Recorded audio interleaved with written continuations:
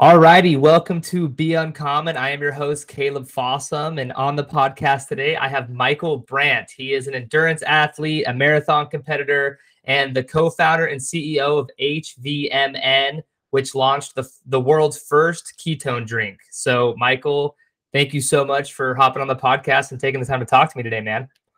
Yeah, good to be here, Caleb. It's gonna be a fun conversation.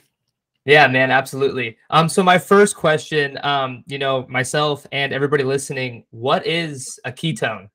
Like breaking down, what is a ketone? Why are they good for us? Yeah. And what are the ketone shots? Yeah, what the heck is a ketone? A lot of people maybe have heard about ketones because your body makes ketones, always has for 300,000 years.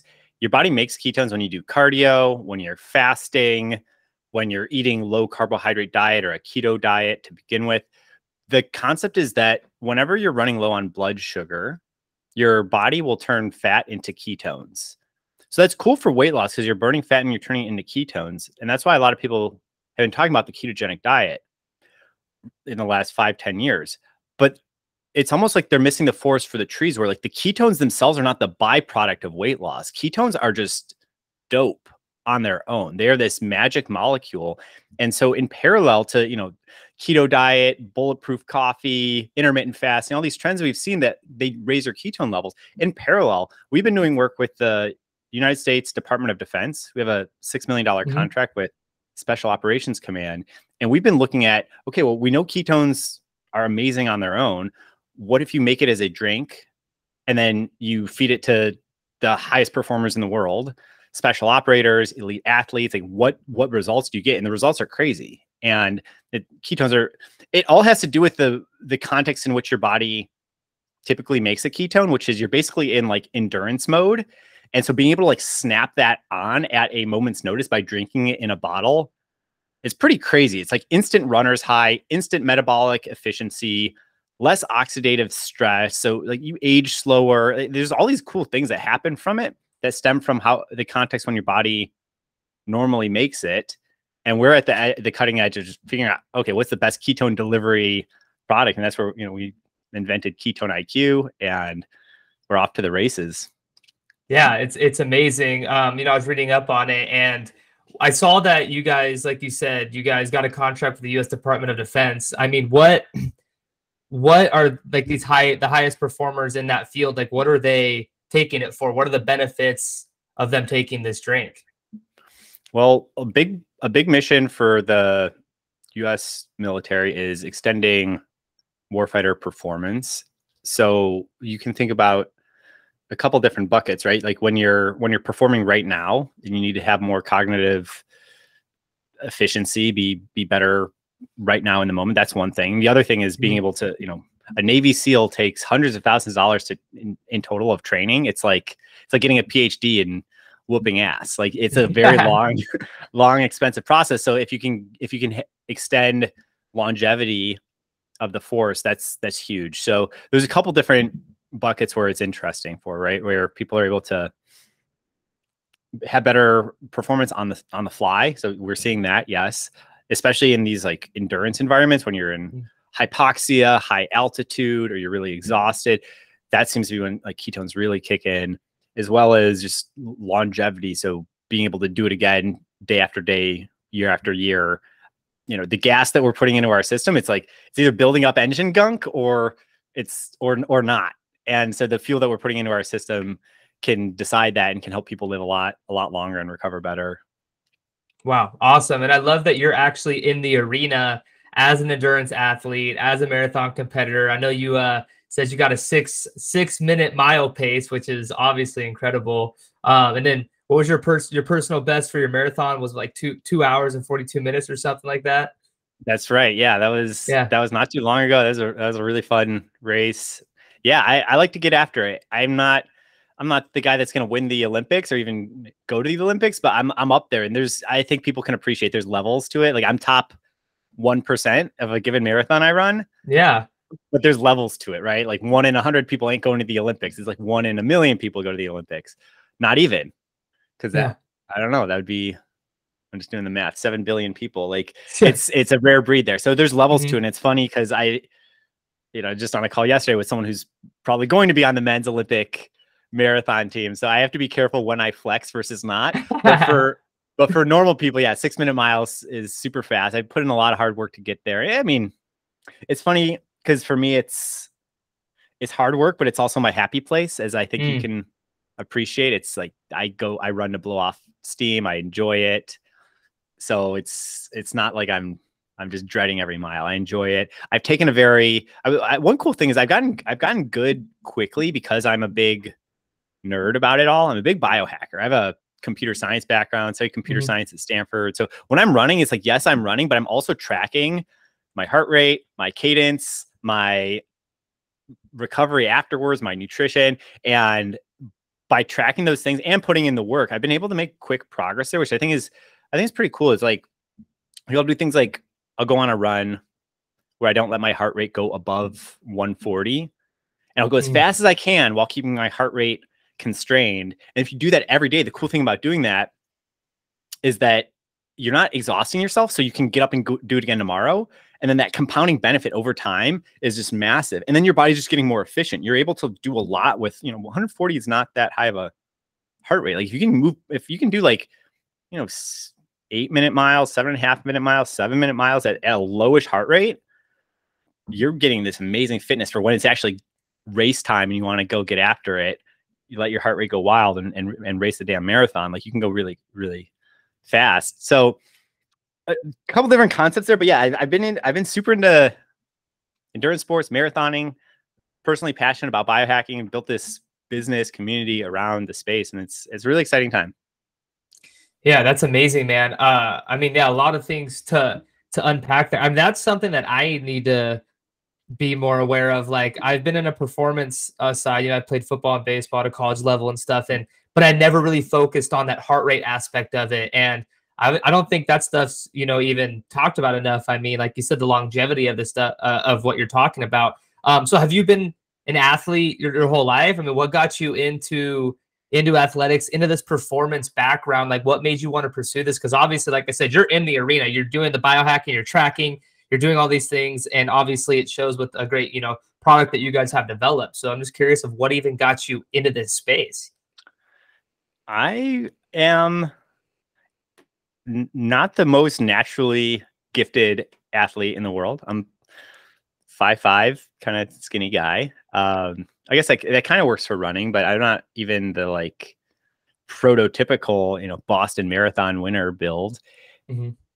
I just get after it. I was varsity soccer 4 years in high school and team captain, and I didn't play D1, but I was always athletic, like always got after it. And I think what happened was, after college, I had a corporate job. I worked at Google. It's a very cool job.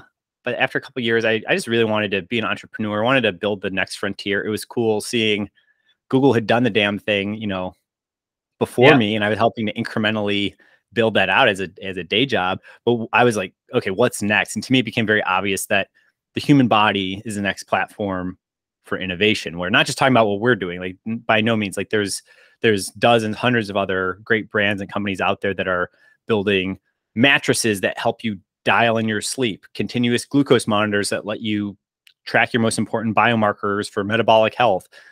You got smart rings, smart watches. You're able to track what's going on inside your body. So on the hardware level, yes. And then that leads to naturally, okay, I want to optimize my sleep. I want to optimize my longevity. I want to optimize my mood. Okay, what are you putting into your system? And these two pieces are connected. So we're friends with all the hardware companies. We're friends with all the Whoops and the Levels and all the hardware companies. Because, okay, once you want to have a better recovery score, better sleep score, it's all of a sudden it's like, okay, well, I got to change what I'm putting into my system. I can't just eat 60 grams of sugar before bedtime. Like my aura yells at me when I do that. I can't have caffeine, in the late afternoon, because that has a 6-hour half-life and is still around in my system 6 hours later. Like the question I always ask people is like, okay, if you're going to have a cup of coffee at 4 p.m., would you be cool with having half a cup of coffee right before bedtime? Because that's basically what you're doing. That cup of coffee is only half worn off. And it's like, no, of course you wouldn't have half a cup of coffee right before bedtime. Like, doesn't sound like a good idea. So anyway, this is all to say that we have this renaissance around the human body as a platform, great hardware, software tools being developed to track and manage it. And then it just naturally leads to, okay, what do I do about it? Like, I don't know, we were promised nutrition of the future and we got like Jamba Juice, which is, it's fine, but it's like, it's actually a lot of sugar inside of there. Like people are getting really, really smart and dialed in about, okay, well, I know objectively how I'm doing because I can track it. Let me adjust what I'm putting into my system. Okay, I want to spend less time with elevated blood sugar. I want to spend more time with elevated ketone levels. Okay, here's a tool that lets me just directly drink a ketone. That's a good tool to have in the toolkit. I would like to have that in my purse / briefcase / fanny pack for when I'm traveling or fasting or doing a workout. So it's a really cool time, I would say, in the overall ecosystem. There's a lot of collaboration going on across different brands right now. Yeah, I truly believe that there's almost like this awakening, like you said, renaissance of human optimization, human health, spirituality, just kind of this optimizing your life. And like you said, just putting the correct things in your body. And like there are so many bad things. And I don't think there's even enough education. Like people, the majority of people still don't even know a lot of this stuff. And I think that's what's amazing is like companies like yourself is trying to educate the world on these things to optimize human performance. Such a good point. It's like the human body is complicated, right? Because you could take the most complicated computer or data center or Elon Musk rocket, and you could break it into parts. And for each part, there exists a human who knows how that works, right? Because it's all built by humans. Take the most complicated data center, spaceship, whatever, most complicated piece of engineering. Someone knows how each of that piece works. There might not be a person who understands the entirety of it, okay? But for each piece, there exists someone who understands it. You cannot take that same statement over to the human body. There are parts of the human body we still don't fully understand. There's things that connect in certain ways. There's certain ways that we actively like rewrite our DNA and before we pass it on to the next generation based on our activities and behaviors and environment. Like there's a lot that is still being discovered constantly on and in the human body. So it's complex. I think that's a key concept. What's exciting though is that like if you think about the human body as the most advanced piece of technology that you'll ever own, which it is, we're in the early innings. I always think about it. We're in the early innings of developing the UX, the user experience around the human body, where it is very freaking cool that you can wear something that tells you your blood glucose levels every 15 minutes. It is very cool that you can objectively measure your sleep score and try things out, right? Like these used to be, you used to have to go to the Stanford sleep study and sleep in, it was like a joke. Cause like, you go to this like weird medical facility with this like crusty hospital bed and you're supposed to like sleep and then they like hook all these diodes up to you. It's like, okay, let's see how good of a sleeper you are. And it's like, okay, pretty sure if you have sleep issues, like that ain't helping them. So the ability to like measure at home with your smart mattress or your wrist strap or whatever it is, it's very cool. We're living in the future. And it's just an exciting time for innovation in the space. The UX is getting figured out where you don't have to go to your like MD, PhD, whatever. Like you're able to like look at your phone and get a score and see what's going on. And I think we're still in the early innings of it, but we're starting to, it's like if we've been driving for all of human history with no dashboard and suddenly the lights are starting to come on the dashboard and we can see our engine temperature. We can see how much gas is in the tank. Oh, wow. We can see how fast we're going. It's like the things that you would like, of course, want to know if you were driving a car. Like the lights are just coming on in the dashboard of human health and well-being. And it's a really cool time. Yeah, that's a really insane concept. Like you said, we're living in the future of these things that are giving us direct feedback on our bodies, which is really insane. And like, a couple years ago, even, you only knew what you know. And now there's just so much information coming in from all these different, arenas of life. And now with, social media and, this almost like free education from the internet and social media, all this stuff, it's like almost like sensory overload, but in such a great way. Cause now it's pretty much, you can optimize your life. You have the power. Like you said, you don't have to go to a doctor. You don't have to do all these different things. You have the power in your hand to optimize your life. And it's pretty insane. Yeah. Yeah. It's a fun time to be alive. I'm excited for the future too. Oh yeah, absolutely. So talking about Stanford, so you have a background in computer science and product design. Can you explain to listeners like what that all entails? You know, how that kind of ties into what you're building and what you do? Yeah. Computer science, for people who don't know, it's a really fun field. There's we have technology all around us. Mm-hmm. What happens when you study computer science is you get good at systems thinking.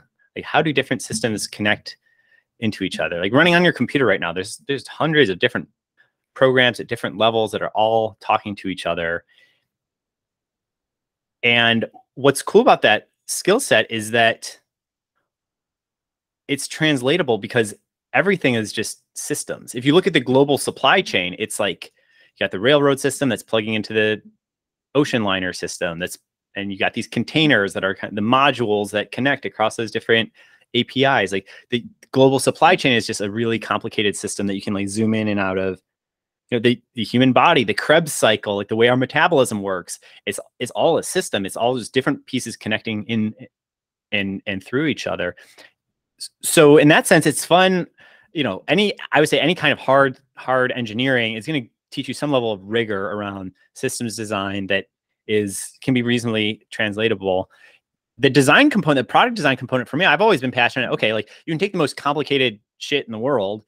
Nobody cares. People don't actually like technology. People Mm-hmm. like products. They like their Mm-hmm. iPhone, but people do not like, oh, I have a 5G chip with a Mod 19 GPS unit and a blah, blah, blah, blah. People don't want to know that.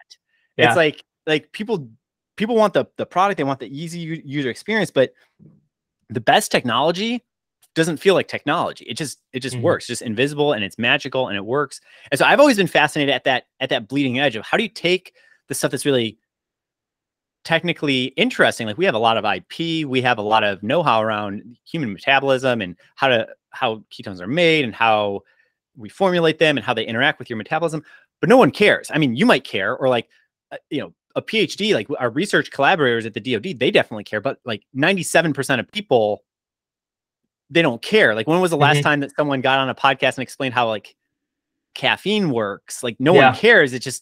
Caffeine just works. Mm-hmm. And so it's that duality that's really fun for me as an entrepreneur, where, okay, like, Mm-hmm. we are, we go deep into the literature, the white papers we're always publishing, we're always getting new contracts and grants, we're always pushing the science forward, we're always working with the, several dozen best collaborators in the world around ketone metabolism. But at the same time, we're also, got to just make the bottle look pretty, so it pops out on the shelf. Explain it in a simple badge to your 5th grade cousin who has ADD. Like you have to, and that's been one of the funnest trips for me as an entrepreneur, is like, you have to telescope it. You have to have, yes, we have the 90-minute version where we can just absolutely deep dive and go into everything about metabolism. But you also have to have the 5-second version that's just like, ooh, looks cool. Oh, no carbs, no caffeine, energy boost.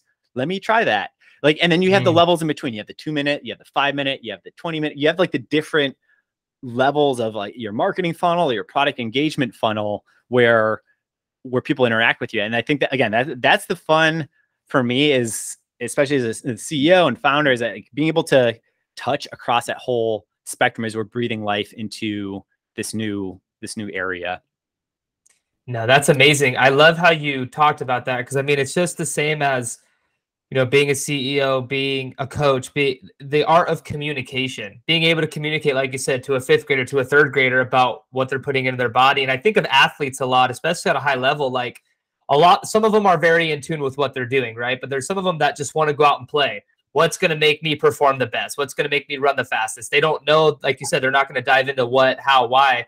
And to have the background to be able to do that is obviously insane. It's really cool. To have those different versions, like you said, the 2-minute, the 5-minute, the 90-minute, it's really cool to be able, and it's an art to be able to explain. I think that's one of the qualities of a true leader and entrepreneur, like you said, obviously, which you are. So you got that computer science, and now the product design. Is that what you're talking about as far as like the actual product itself, making it, look pretty and getting the people to take it off the shelves?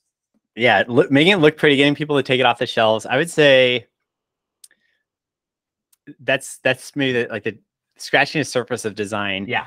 When you start asking questions around that, it's really interesting because like, what is pretty? Like, what is eye catching? What is grabbing it off the shelf? And it's not just picking the right colors at that point. It's like, okay, well,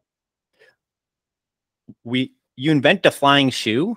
Who needs a flying shoe? Like what is the need state? Where do you need to meet people where they're at? Right. Because you can invent the flying shoe, but like if you just put it on a shelf, maybe it'll sell, maybe it won't.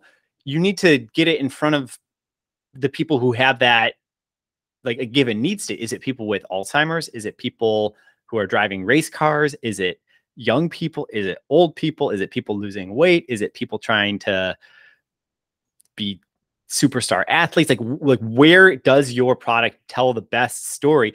And then you can start really thinking about design, because then it's like, okay, well, now we can start, okay, this is how people are going to be using it. This is what they're going to feel around it. Then you can start placing down some thoughts around, okay, what should the packaging say? What should it convey? How should it feel like? Who does this need to resonate with? Because if you just, I would say one of the big lessons I've learned in design is if you just start designing shit, you're going to have a bad time. Like you got to start almost at the end, which is, okay, what is the need state?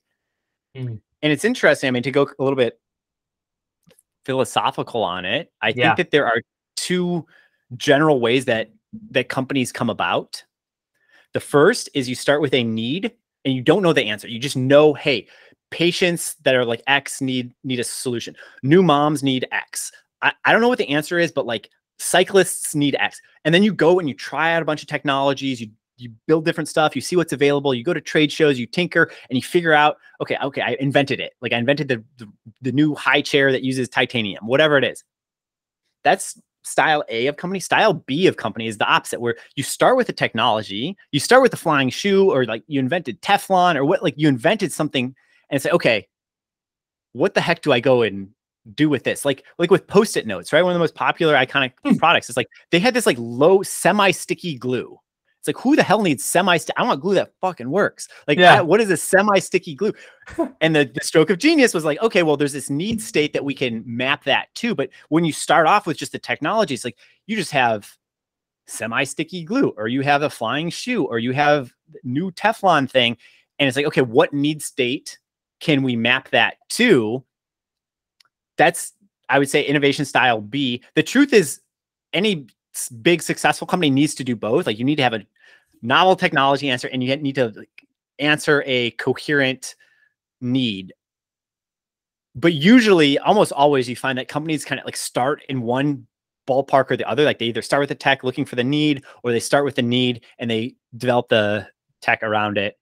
There's an interesting framework that I've seen, and like helpful to think about. Just introspect on yourself as an entrepreneur, or if you're considering entrepreneurship, as far as like what style are you? Where are you in the journey? And appreciating both sides. A lot of times people have more skills towards one or the other, right? Higher EQ people generally are really understanding of needs. High technical IQ, I don't know, high just technical skill people. Sometimes, you know, you have PhD in material science, maybe you invent the semi-sticky glue and you have no idea where to go and put it. It takes both kinds of thinking to get something off the ground. And it's a helpful way to think about it. No, that was extremely helpful for people that listen, that are into entrepreneurship, trying to get into it, want to start a business. Cause it's like, what problem are we solving? Like, what's the intent behind this product, this company? Like, who are we marketing to, right? That whole deal, discovering what you're doing. I'm curious to hear your point of view as far as, you know, co-founding this company and being the CEO. What type of thinker do you consider yourself? And, you know, did the drink come first? Did you guys see a problem that was out and you were like, I want to tackle this? Like, how did this all come about? It's a really good question. And what I would say, so I have a co-founder, and he was the CEO for the first several years of the company. He was an amazing CEO. Would not be where we are without him. His name is Jeff Wu. He's awesome. And I would say we pair really well off of each other, where he is a really good, if I had to, I mean, this is painting with really broad strokes, because I think we're both good at kind of both, but I would say he's super sharp on the technology side. What I was saying there, like really like spotted ketones as an opportunity to innovate around. Really, it was like in in there with the DoD, getting operator buy-in, getting the right sign-offs there. I've always been interested in, okay, well, what's the problem to go and solve, or what are the need states? Okay, well, for ketones in particular, everyone's doing metabolism all the time, so it's for everyone. But that, you got to fine tune it a little bit. Where, okay, is it for weight loss? Is it for, hey, just metabolic boost that makes you feel more sharp at work? Is it for athletes who need to bike harder? Like, how do we start mapping that down to a short-ish list of need states, and then you do the marketing, right? Like I was on Lance Armstrong's podcast last week in Aspen, doing the work to get in there with the cycling community. Once you pick the areas that you really care about, right?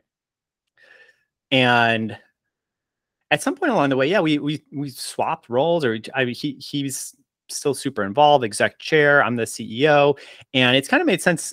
My narrative on it is just like, yeah, a lot of what we're doing now is we're getting it into grocery stores. We're launching in Central Market out there in Texas in like a week. We're right about to turn the lights on. We're launching a bunch of places here in LA, and we're in Lance Armstrong's bike shop in Aspen. We're in Joe Rogan, the On It gym there in Austin, Texas, Joe Rogan's gym. We're in the Collective, which is a big NFL training gym in Austin. So right now, a lot of what we're doing is mapping this lightning in a bottle to need states. And it's all happened very organically. Like my co-founder, it was not like I did not like wrestle it from him or something. This is a very peaceful, it just kind of made sense. I don't even know who brought it up. Like at some point it made sense to swap based on what the company needed. And here we are. Yeah. That's amazing. That's amazing.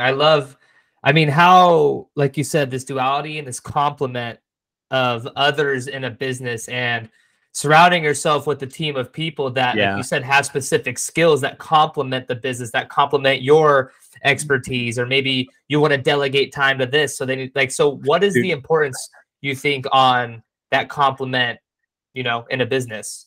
I love that question, Caleb. That is everything. I would say one of my biggest flaws, I would say, as a founder is I'm sometimes like I'm like a smart ass. I'm like too smart for my own good. Like I think I can do everything. It's actually a very bad tendency as an entrepreneur, because you actually want to get out of the way and hire people that are better than you. You don't want to be, it's a good tendency when you're literally a 1 or 2 person show and you're trying to get your first $100,000, right? You're trying to get your first 1,000 customers to give you $100, right? Okay, then it's good to be a jack of all trades. You're the designer, you're the supply chain guy, you're the customer success ticket person, you're everything. But at a certain point, I think I've gotten sharp on this over the years, which is that for us to actually be good at anything, I can't be the guy. Like my job is to find the guy or gal. Like my VP of product has a chemical engineering degree from MIT. I do not. Like she knows how that stuff cold. Our design lead used to run his own design agency, has worked for Apple, right? It's like, okay, I know my run around Photoshop, but I ain't that guy, right? Like our head of research has a PhD in cardiac metabolism from Oxford. It's like, okay, I know about ketone metabolism, but like Dr. Mansour knows about ketone metabolism. So there's levels to it. And I think one of the best things you can do is know where you're strong, and then get out of your way on the other things. That's the most important meta skill, period. It's just like know where you're good and know where you need to get out of your own way. Like where is your zone of genius? I will say my zone of genius, I think I have a really good touch on that spot where tech meets culture. So I have a good sense of like product and marketing campaigns and partnerships and how to really like get it going there. But that's me. That's me. That's where my mind goes. I'm not your supply chain guy. I'm not a biochemist. Like I would say as a CEO of a company that does all this, I know all that reasonably well. I'm probably A- level at everything that matters to the company, but I've hired A++ people that actually own those roles. And just getting out of your own way is super important. I think even in the early days when you are co-founder dating, I think one of the big pitfalls that happens to a lot of people is I think you want to co-found a company with someone who's not like you exactly. And that's really hard because a lot of times it's like your best friend from work is like, let's go co-found a company together, or your frat bro from college, like let's co-found it. And look, that can totally work. I would say that what I've seen in my personal experience is like, I don't want another me. Like, I don't want a person next to me who like is also kind of like a designery tech guy, whatever. Like, I want to sit next to someone who's just like way better than me, clearly at one or two or three things, and then I can compliment them on one or two or three things. But it's like I want it to fit together like puzzle pieces, not on top of each other. And I just think it's hard because it's going to lead to maybe different outlooks, different types of hard conversations to have, different just lenses on the whole world. But I think that's the whole point, is like if you have someone who has the same lens on the world as you, like one of you is redundant. Like, you know, you're not covering the whole map. You might be reinforcing each other's biases, actually. So you want to have you want to really like spread out the map and have a lot of different types of thinkers around you, and then listen to them and get out of their way and empower them. So yeah, there's a lot in there, about just like culture. It's all people at the end of the day. It is people, but I loved as a founder and CEO and a natural leader that you are, you started with one of my biggest flaws is, and I love that. It's, you know, it's very easy for people, you know, that run a company or the face of a company to not feel like they can expose that they have flaws. So to hear you start with, hey, well, what complements a business? You're like, well, one of my flaws is X, and then I want to compliment that. Like, that just speaks about your company, the person you are. So I really, really appreciated that. And another thing that struck me, reading about you and learning about you before, we hopped on here was, you scored 99 percentile. Is it your GMAT? Is that how you pronounce it? GMAT? Yeah. The business school entry test. Okay. Yeah. So 99 percentile, but then you skipped business school to go straight into entrepreneurship. Could you talk to me about that thought process and why? Yeah, gotta get your MBA on the streets. I love that. I think it's, I have two opposing thoughts on MBA. Like, I did not get an MBA, and I am glad I didn't. My attitude on it was, okay, I left my corporate job. That would have been the point to go get an MBA. I did great at Google. I left. I could have gone to get an MBA for a couple of years. Or the way I framed it up was, okay, MBA is expensive. I don't know, 50K plus a year, like housing, all that. Plus you're not making money at the same time. Like, it is expensive. Let's just call it 50K a year. I actually think it's more than that by now. You graduate. Okay. You're 100K in debt. And now you're trying to find a job. My stance on it was, okay, what if I just entrepreneur for a couple of years? And like, worst case, I don't think I will spend 50K a year just trying stuff out, seeing what sticks. So I launched a few different types of projects. I did different projects with different potential co-founders, like co-founder dating, you could call it, where I just had a few different projects and we launch and see what sticks. And our first business with my co-founder, it was called Nutrobox. We're actually the first nootropics company to go onto Shark Tank. Wow. And bring nootropics into the mainstream. And then that built us this amazing platform that we then morphed into HVMN, where we broadened out into all of health and metabolism and launched our ketones. So it's been a fun journey. But I would say the reason that one of the big reasons we stuck with Nutrobox in the early days was it was just working. Like, the concept, people were buying it. Like, the concept was just flying. And I tried 3-4 other concepts, and some of them worked okay, and some of them worked less well. And I always thought that was really important, where I didn't go into entrepreneurship with I must do X. I was open. I was like, I don't want to do something like that goes against me, but there's a lot of correct answers here of what kind of company would be fun to run. Let me try a few of them out and just see if it's possible to get that first 100 customers. Give it your darndest for 3-6 months. And if it doesn't work, pick pick up the next thing, like put down the thing that didn't work, pick up the next thing. And my sense on entrepreneurship, especially if you're young, especially if you don't have a family, you're young, if you know you want to be an entrepreneur, you know that's in your bones, I would say just go for it. Like try some stuff out. It's very likely that even if you dick around for 2 years, like it's going to be less expensive than an MBA, and you'll probably fall into your idea. You'll probably figure out what your Airbnb or your Dollar Shave Club or whatever it is, maybe you're build a podcast media empire. Like you'll figure out what your thing is if you get up every day and treat it like it's a degree and treat it like it's burning 50K a year and like get after it.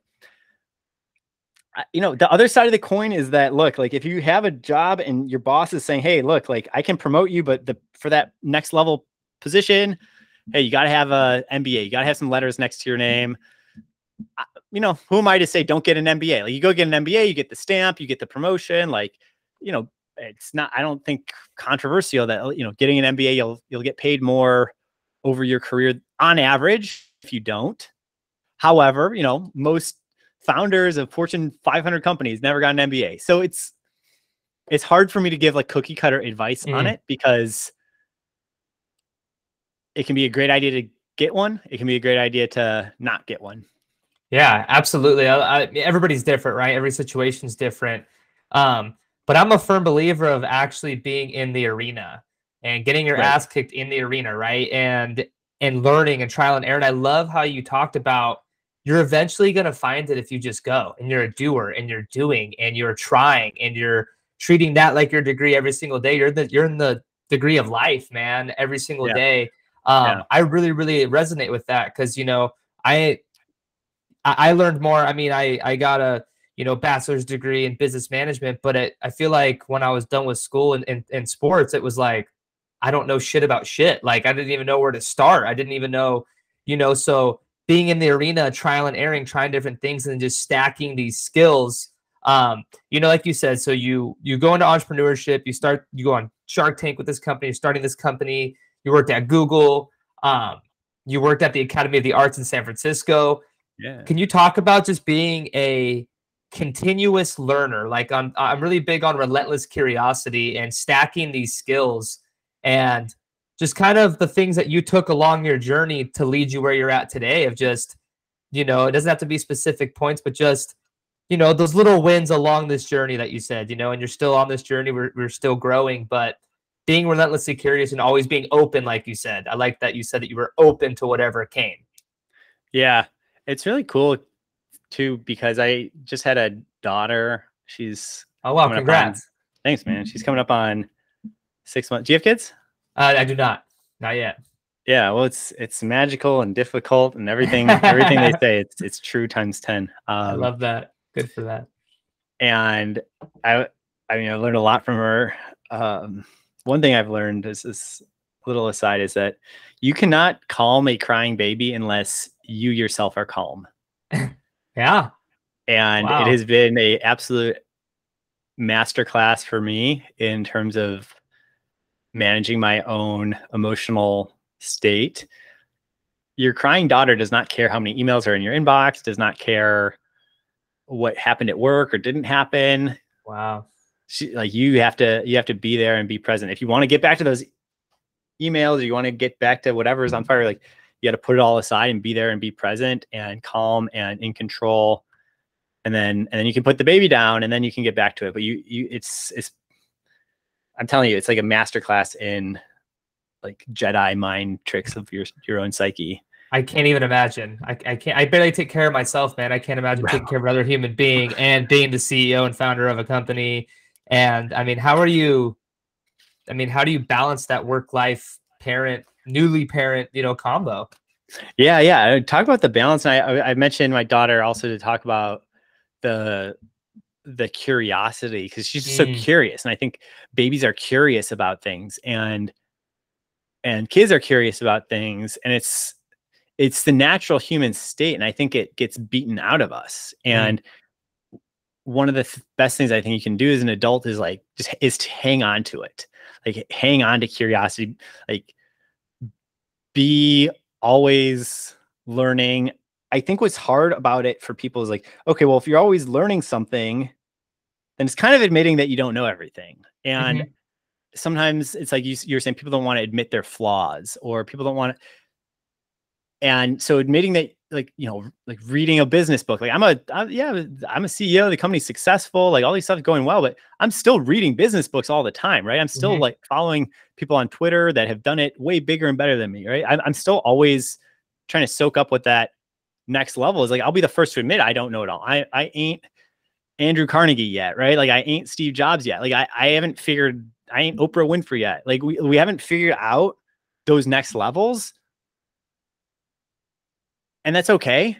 And I don't think people need to Mhm. feel any way about it. And I think one of the things that gets away of curiosity is ego, the need to look like you know what you're talking about, which is important. Look, if you're at a board meeting, you should know what you're talking about within that Yeah. arena of your scope. Know what the heck you're talking about. But can you hang on to the duality of it, of like knowing what you're talking about in one frame and then being able to like zoom out on another frame and admit that you don't know everything, and be open and receptive to learning, and just like curious. Like it's so funny because like I'll show something to like, like my wife's mom's friend who's like Vietnamese and doesn't have great English, and I'll show her my product and she'll just like say something about it. Just absolutely brilliant. Like she'll come up with the whole tagline. Cause like to her, like just the good ideas can come from everywhere. And if your idea is 100%. that, oh no, I'm the node, I'm the CEO, I know what our tagline is. It's like, well, I don't know, maybe ideas can come from everywhere. And sometimes it's the people that aren't thinking about your product all of the time the way that you are, and they're just more Yeah. normal people and they're down to earth. And I think it's kind of funny. And it's like, if someone doesn't have like all these crazy Ivy League vocabulary in their brain, they just speak regular English, the tagline is probably going to be better than my smart/dumb ass. Do you know what I mean? It's like you can be Yeah. your own, you can be your own worst enemy there. Mhm. And just being curious, being open to that, being open. Okay, yeah, it's like you can pay this brand agency 6 figures to come up with your tagline. That, I'm not against that for some context, but you can also listen to a lot of your everyday customers and be open-minded there. And just staying curious, I think, super important. It's one of the hardest things to hire for too. It's one of the most important things. You can always tell like very early on in a process, like, is someone curious? Are you having to explain your company to them? Because they're like I was this way when I was like in 9th grade, begrudgingly. It's like, yo, yeah, you had to explain chemistry into my brain. I was not like Yeah. hungry for chemistry. I was curious about Mhm. other things, but like if you feel like you're having to like explain thing into the brain of someone you're hiring, like that's not what you want. You want the person who's like, oh, whoa, this is amazing. I listen to Mhm. these podcasts. I listen to podcasts from your competitors. They said X, Y, and Z. What do you think about X, Y, and Z? How do you resolve? Like, you want the people that are just like, and there's no right answer here. It's just, you can feel it. You can feel that curiosity. You can feel that they're like trying to like pull in the rope of life. Like they're trying to pull more in of what's out there. It's something I'm very sensitive to in hiring and yeah, making those hiring decisions. So curiosity is big. And then, yeah, the other topic of balance, like how do you Mhm. balance it all? I mean, the secret to it is that you can't balance it all. Warren Mhm. Buffett has this great advice. He's like, take a list of the top 25 things you want to do and cross out number 6 through 25, because those are going to be the biggest distractions from the top 5. You know what I mean? Especially number 6, like the one just below the fold. It's like, I don't know, whatever it is, underwater basket weaving, whatever you're thinking, like, oh man, I really wish I could golf, or I really would, whatever that like 6th thing is. It's so painful to let it go, because like it's a thing that you want to do, but like there's just a limit. And it's like, if you're Kobe Bryant, all that dude did was shoot buckets. Like he was not, whiskey tasting and parasailing. He just shot buckets, and it was there for his family. And he did like a short list of things that mattered to him. And then you can find balance. If you keep your list really short, then you can find balance, but you got to be really solid with yourself about like, why those 5 things. Does that really matter? Are the 5 things going to be the same in 6 months in 3 years. And look, it's not to say you can't ever change it, but you don't want to be changing it every Monday. It's like you maybe want to change 1 or 2 in a year, right? Like you mainly want to keep compounding on the same main things and not thrashing. And that just takes, I think, a lot of, you got to be settled in who you are, what you want. You got to be, you just got to be sturdy. Gotta know what matters to you. You got to be okay with, maybe truly okay and unbothered if there's something going on that's that number 6, right? Like I don't really party, you know what I mean? Like I is not that guy. Used to be not that guy. And it's like, I am so unbothered if there's a cool party going on and I cannot make it. Yeah. Cause you know what? I'm asleep at like 10, Yeah. Wake up, hang out with my daughter, go for a 14-mile run, be there with my family, be there for work. You know, like it's just, I'm unbothered. You know what? I don't go to a lot of like sports events personally. Like I don't watch a lot of, sometimes I just won't watch the Super Bowl. Like I don't care. Yeah. I'd rather sometimes I will literally, I think this year on the Super Bowl, I was literally going for a run. I love that. And my decision on it was like, look, dude, I want to watch like Joe Burrow, whatever, get a workout in, or do I want to get a workout in? Yeah. It's like, I'm going to get a workout in. Like that is my top 5. Watching the Super Bowl for me is like number 17 on the list. It's like, I don't like, that's cool. I'll check out the highlights. Like, I'm so unbothered by it. Like, I don't care. I do not care that I did not watch the Super Bowl. But it just doesn't, I just don't care. It's like, I just do what I'm going to do. I just do my top 5. You have your priorities, and that's respectable as fuck, because it's like, I know what I'm doing. I know what I love. I know what I need to do. And the power of saying no. And that's something that's really hard to learn. And like, I mean, like you said, do I want to get a workout in? Because right now I need to get a workout in, or I can go watch. Like, that's respectable. You know what I mean? Because football is not everybody's thing. Nobody really, it's so true. And it's funny when you zoom out, right? We're on a fucking floating rock in the middle of eternity. Like, in the big scheme of things, the Super Bowl is not that important, right? And so what's important to you on your top 5, which I love. And I also wanted to touch back on what you talked about earlier was, you know, having, you know, a newly born daughter. And it's like, we're all just trying to get back to that childlike nature that you spoke about. It's that relentless curiosity, and you can never learn that. Like you said, some of your everyday customers, old, young, whatever, might spark some inspiration. And I'm really curious, as a creative, you know, that you are, and a CEO, and what routine do you have, you know, to get into a flow state? Or if you're gonna, you know, I don't know if you actually intend to create in moments, or if it just comes, but what does that process kind of look like to you, a routine or a creative process? Oh, that's actually a good question. I'll tell you, I like creative process. I think it's a really interesting topic to talk about, where the creative process is like, it's not one process. It's like, there's so many sub processes, and like what's crazy about it is the sub processes can be like totally different corners of your brain. And I think, broadly speaking, on the creative process, there's at least 2 main steps, where there's that saying, write drunk, edit sober. Yeah. At the very least, there's the like creation, loosey-goose ideas. Where the heck did that idea come from? That light bulb moment, that funny, whatever you're thinking, that line, that idea for a photograph, that like, who knows where that comes from? It's just like, you can build that muscle for sure. But like, it's that spark, the kind of randomness, the originality, the creativity. Where's that come from? But like, a lot of those ideas are trash too. Like, and then that's where we get onto the editing, where it's like, okay, well, you have 5 ideas. Okay, how do you like hone it down? Like, you have a bunch of stuff to write about. You have 3,000 word blog posts. Like, tighten that shit up. Like, people don't want to make it 800 words. Like, make it shorter.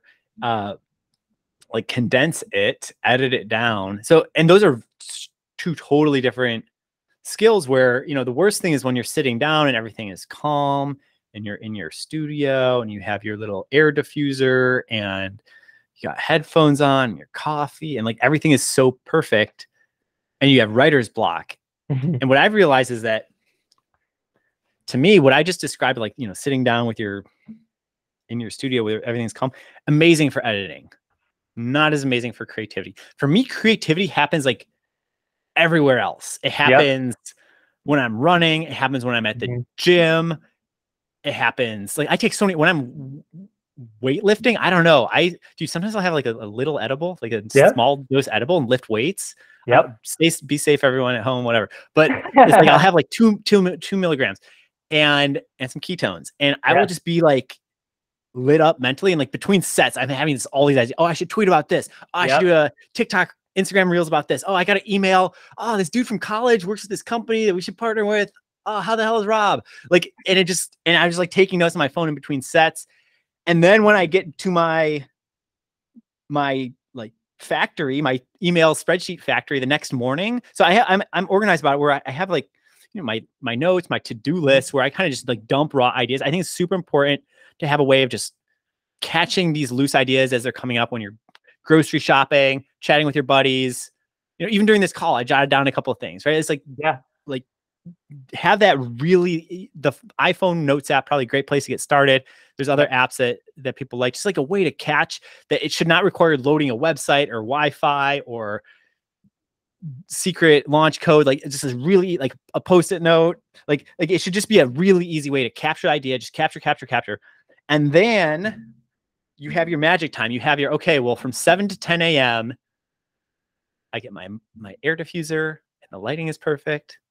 And I put on my nice binaural beats in my headphone and I have my cold brew and my ketones and I am equanimous to everything going on in the world. And then you can look at your creative ideas and you can start selecting, oh, okay, this one's really good. Okay, let me just draft that email. And it will just like flow through you.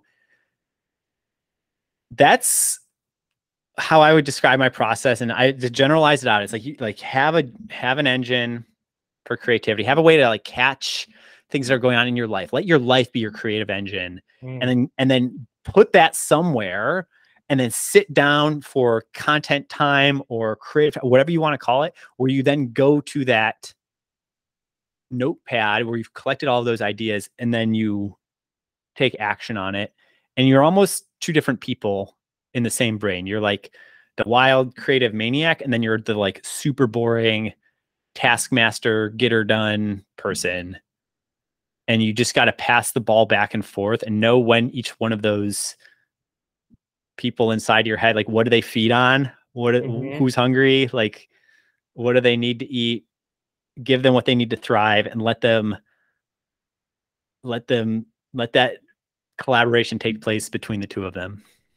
Yeah, that was a really, really good description. I resonate with it so much because it's so funny.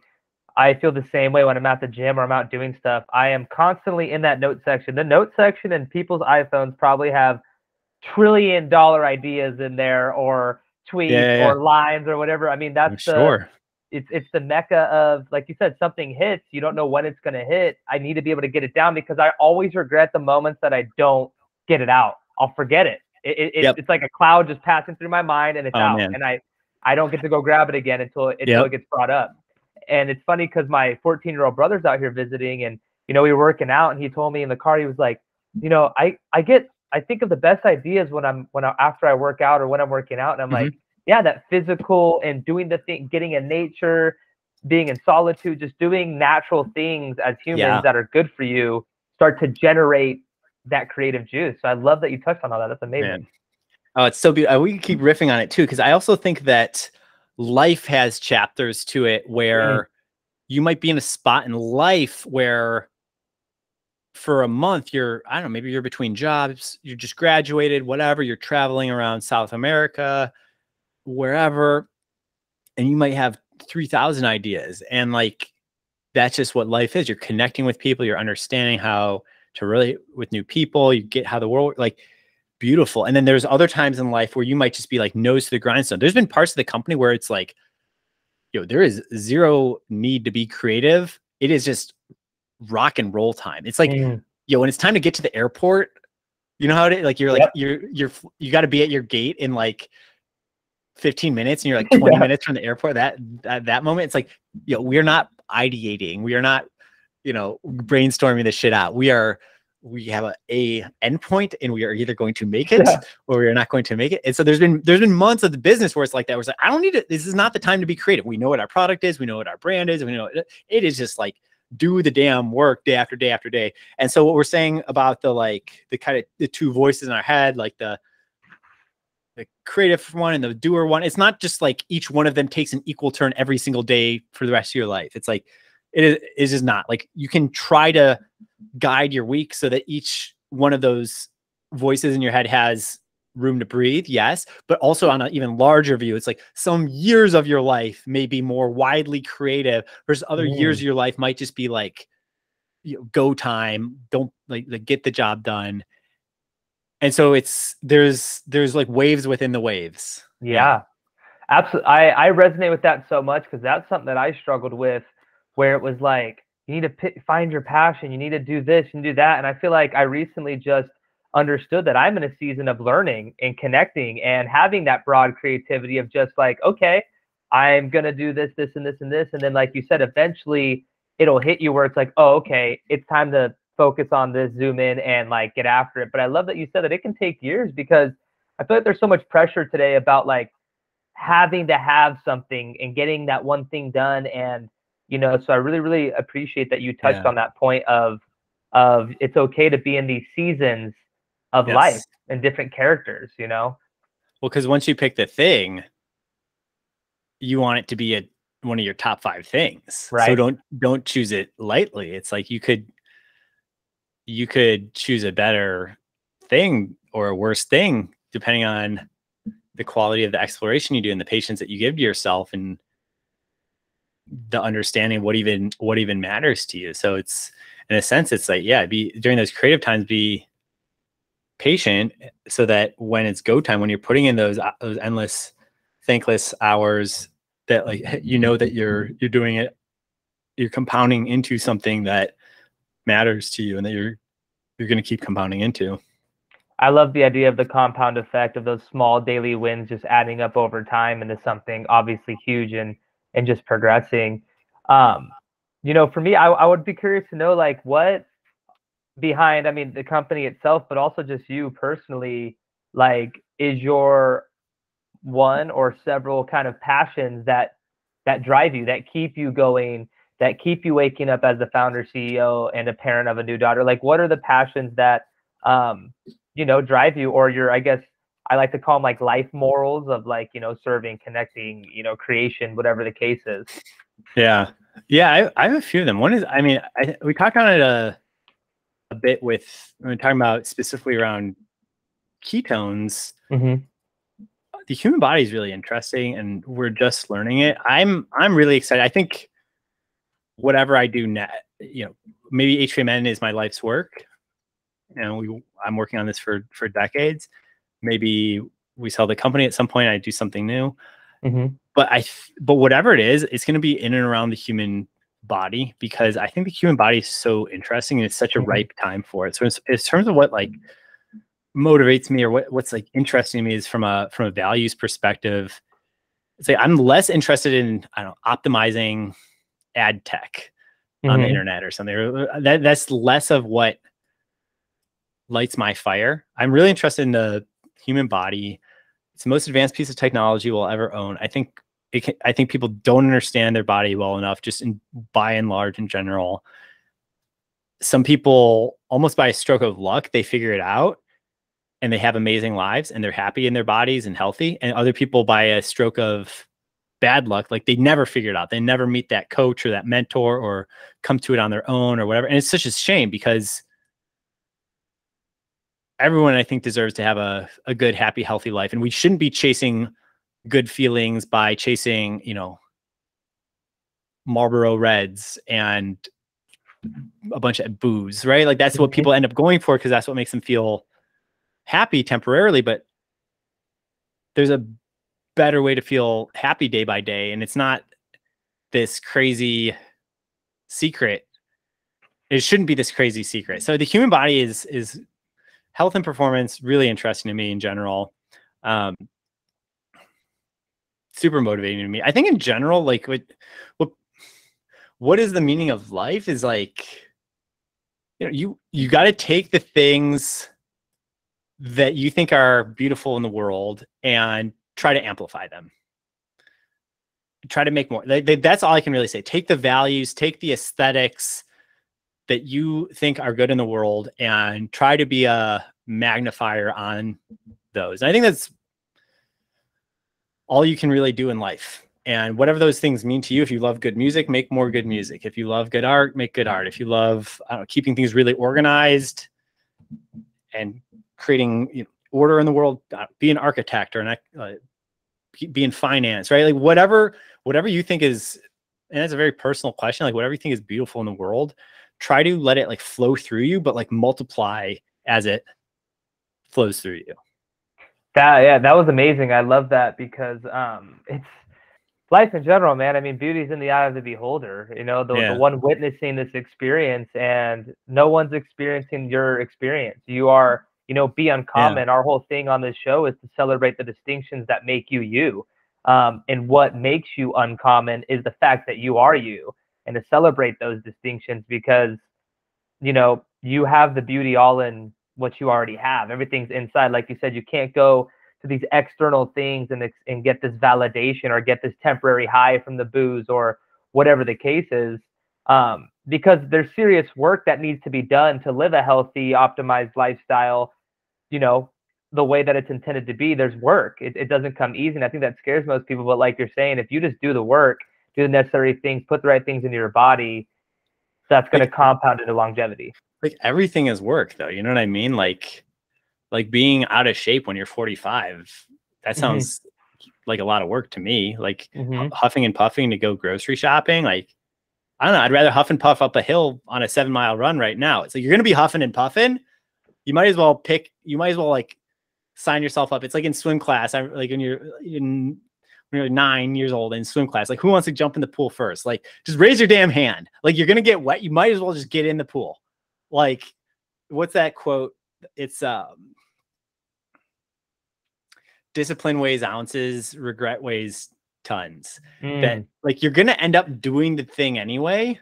You might as well sign up for it and do it with discipline. Like you're gonna have to figure out a way to navigate around money in this world. That's the world that we live in. So you can either like ignore it, delay it, let it catch up with you and be, X amount in debt, and then you figure out personal finances, or you can play offense on it and get really smart about money and taxes and investing and all that stuff, and figure it out. No one likes that shit. No one likes that. Maybe people need to hear that from me. It's like no one really likes that stuff, but like if you're going to have to learn it anyway, like play offense on it. Because believe it or not, it's going to be less work if you're proactively in shape, proactively good on your finances. Like it will be less net worth. I say this as a lazy, because it's like, if you want to be lazy about life, it's like, it will be less work for you to get out ahead of it than if you let it catch up with you. And then you're trying to dig yourself out of a financial hole or a health hole. Like the amount of work to dig yourself out of the hole is so much harder than if you didn't get in the hole to begin with. And so if what I'm hearing is like, hey, like someone, you hate the work. Okay. Well, if you hate the work, there's no way around the work, because that's life. Yeah. But the way to minimize the work is to get out ahead of it. So you tell me, like, you hate the work. I don't know. Smoking cigarettes and drinking whiskey to make the pain go away. It's like, it's not gonna solve your problem for you, but the problem's still going to be there.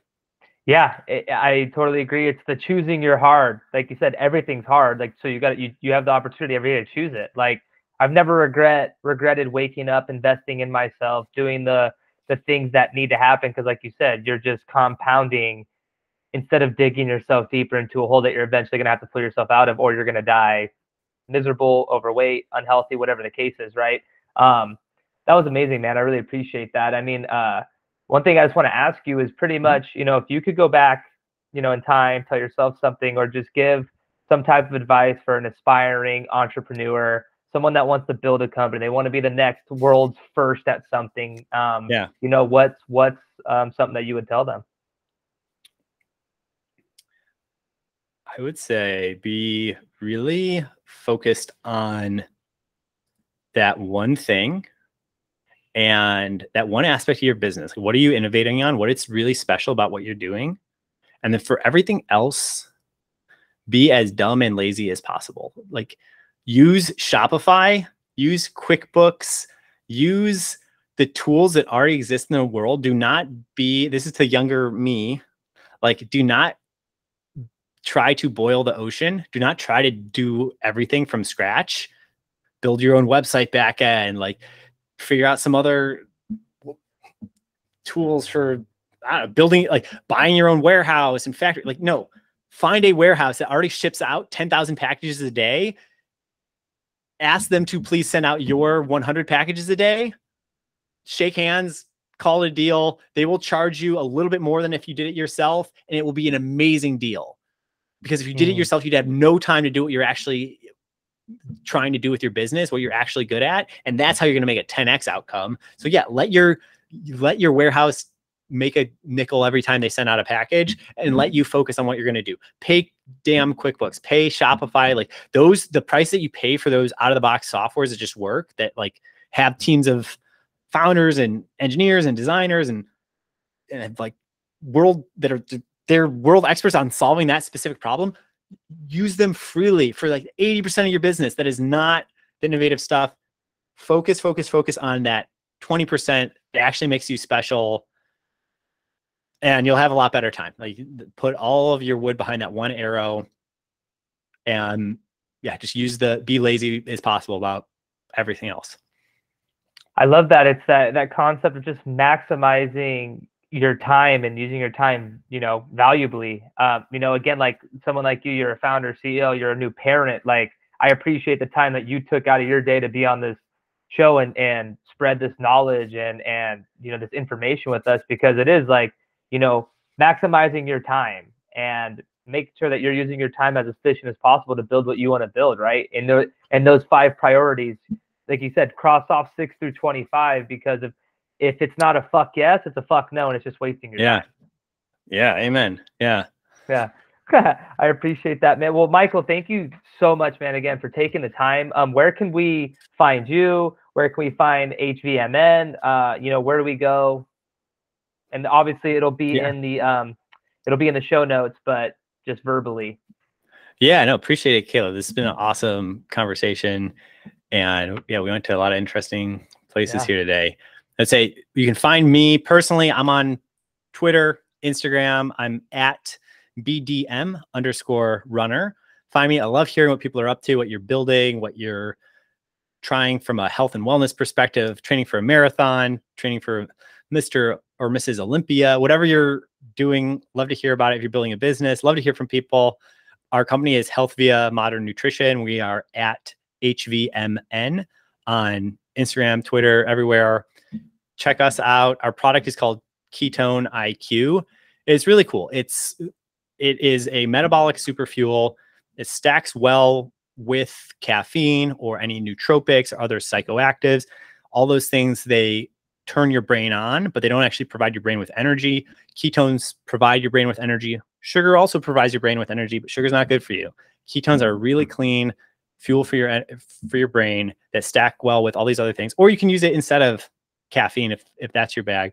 But it's really cool. At least I would suggest give it a try. If you hate it, we have, money back guarantee. We want everyone to be happy. There's a reason I'm putting all my hard work into this product in particular. I think it's really neat. So appreciate everyone checking it out, and drop a line and say hello. Love hearing from people. I love that. Before we sign off, is there anything big that you have planned personally, or for HVMN? Is there anything that's coming up for you, the business? Anything big we can look forward to, yourself? Anything? Yeah, I can't announce yet, but we're launching some big grocery stores, some big like national grocery stores. So awesome. Take a look for us by the wellness shots, by your ginger, turmeric, apple cider vinegar. You're going to start seeing a Ketone IQ shot there soon. So can't announce just yet. I can't let the cat out of the bag, or my PR team's going to shoot me, but coming soon. Yeah. Awesome. Well, again, Michael, thank you so much for taking your time to speak with us today. And I just really appreciate it, man. Thank you so much. Thanks, Caleb.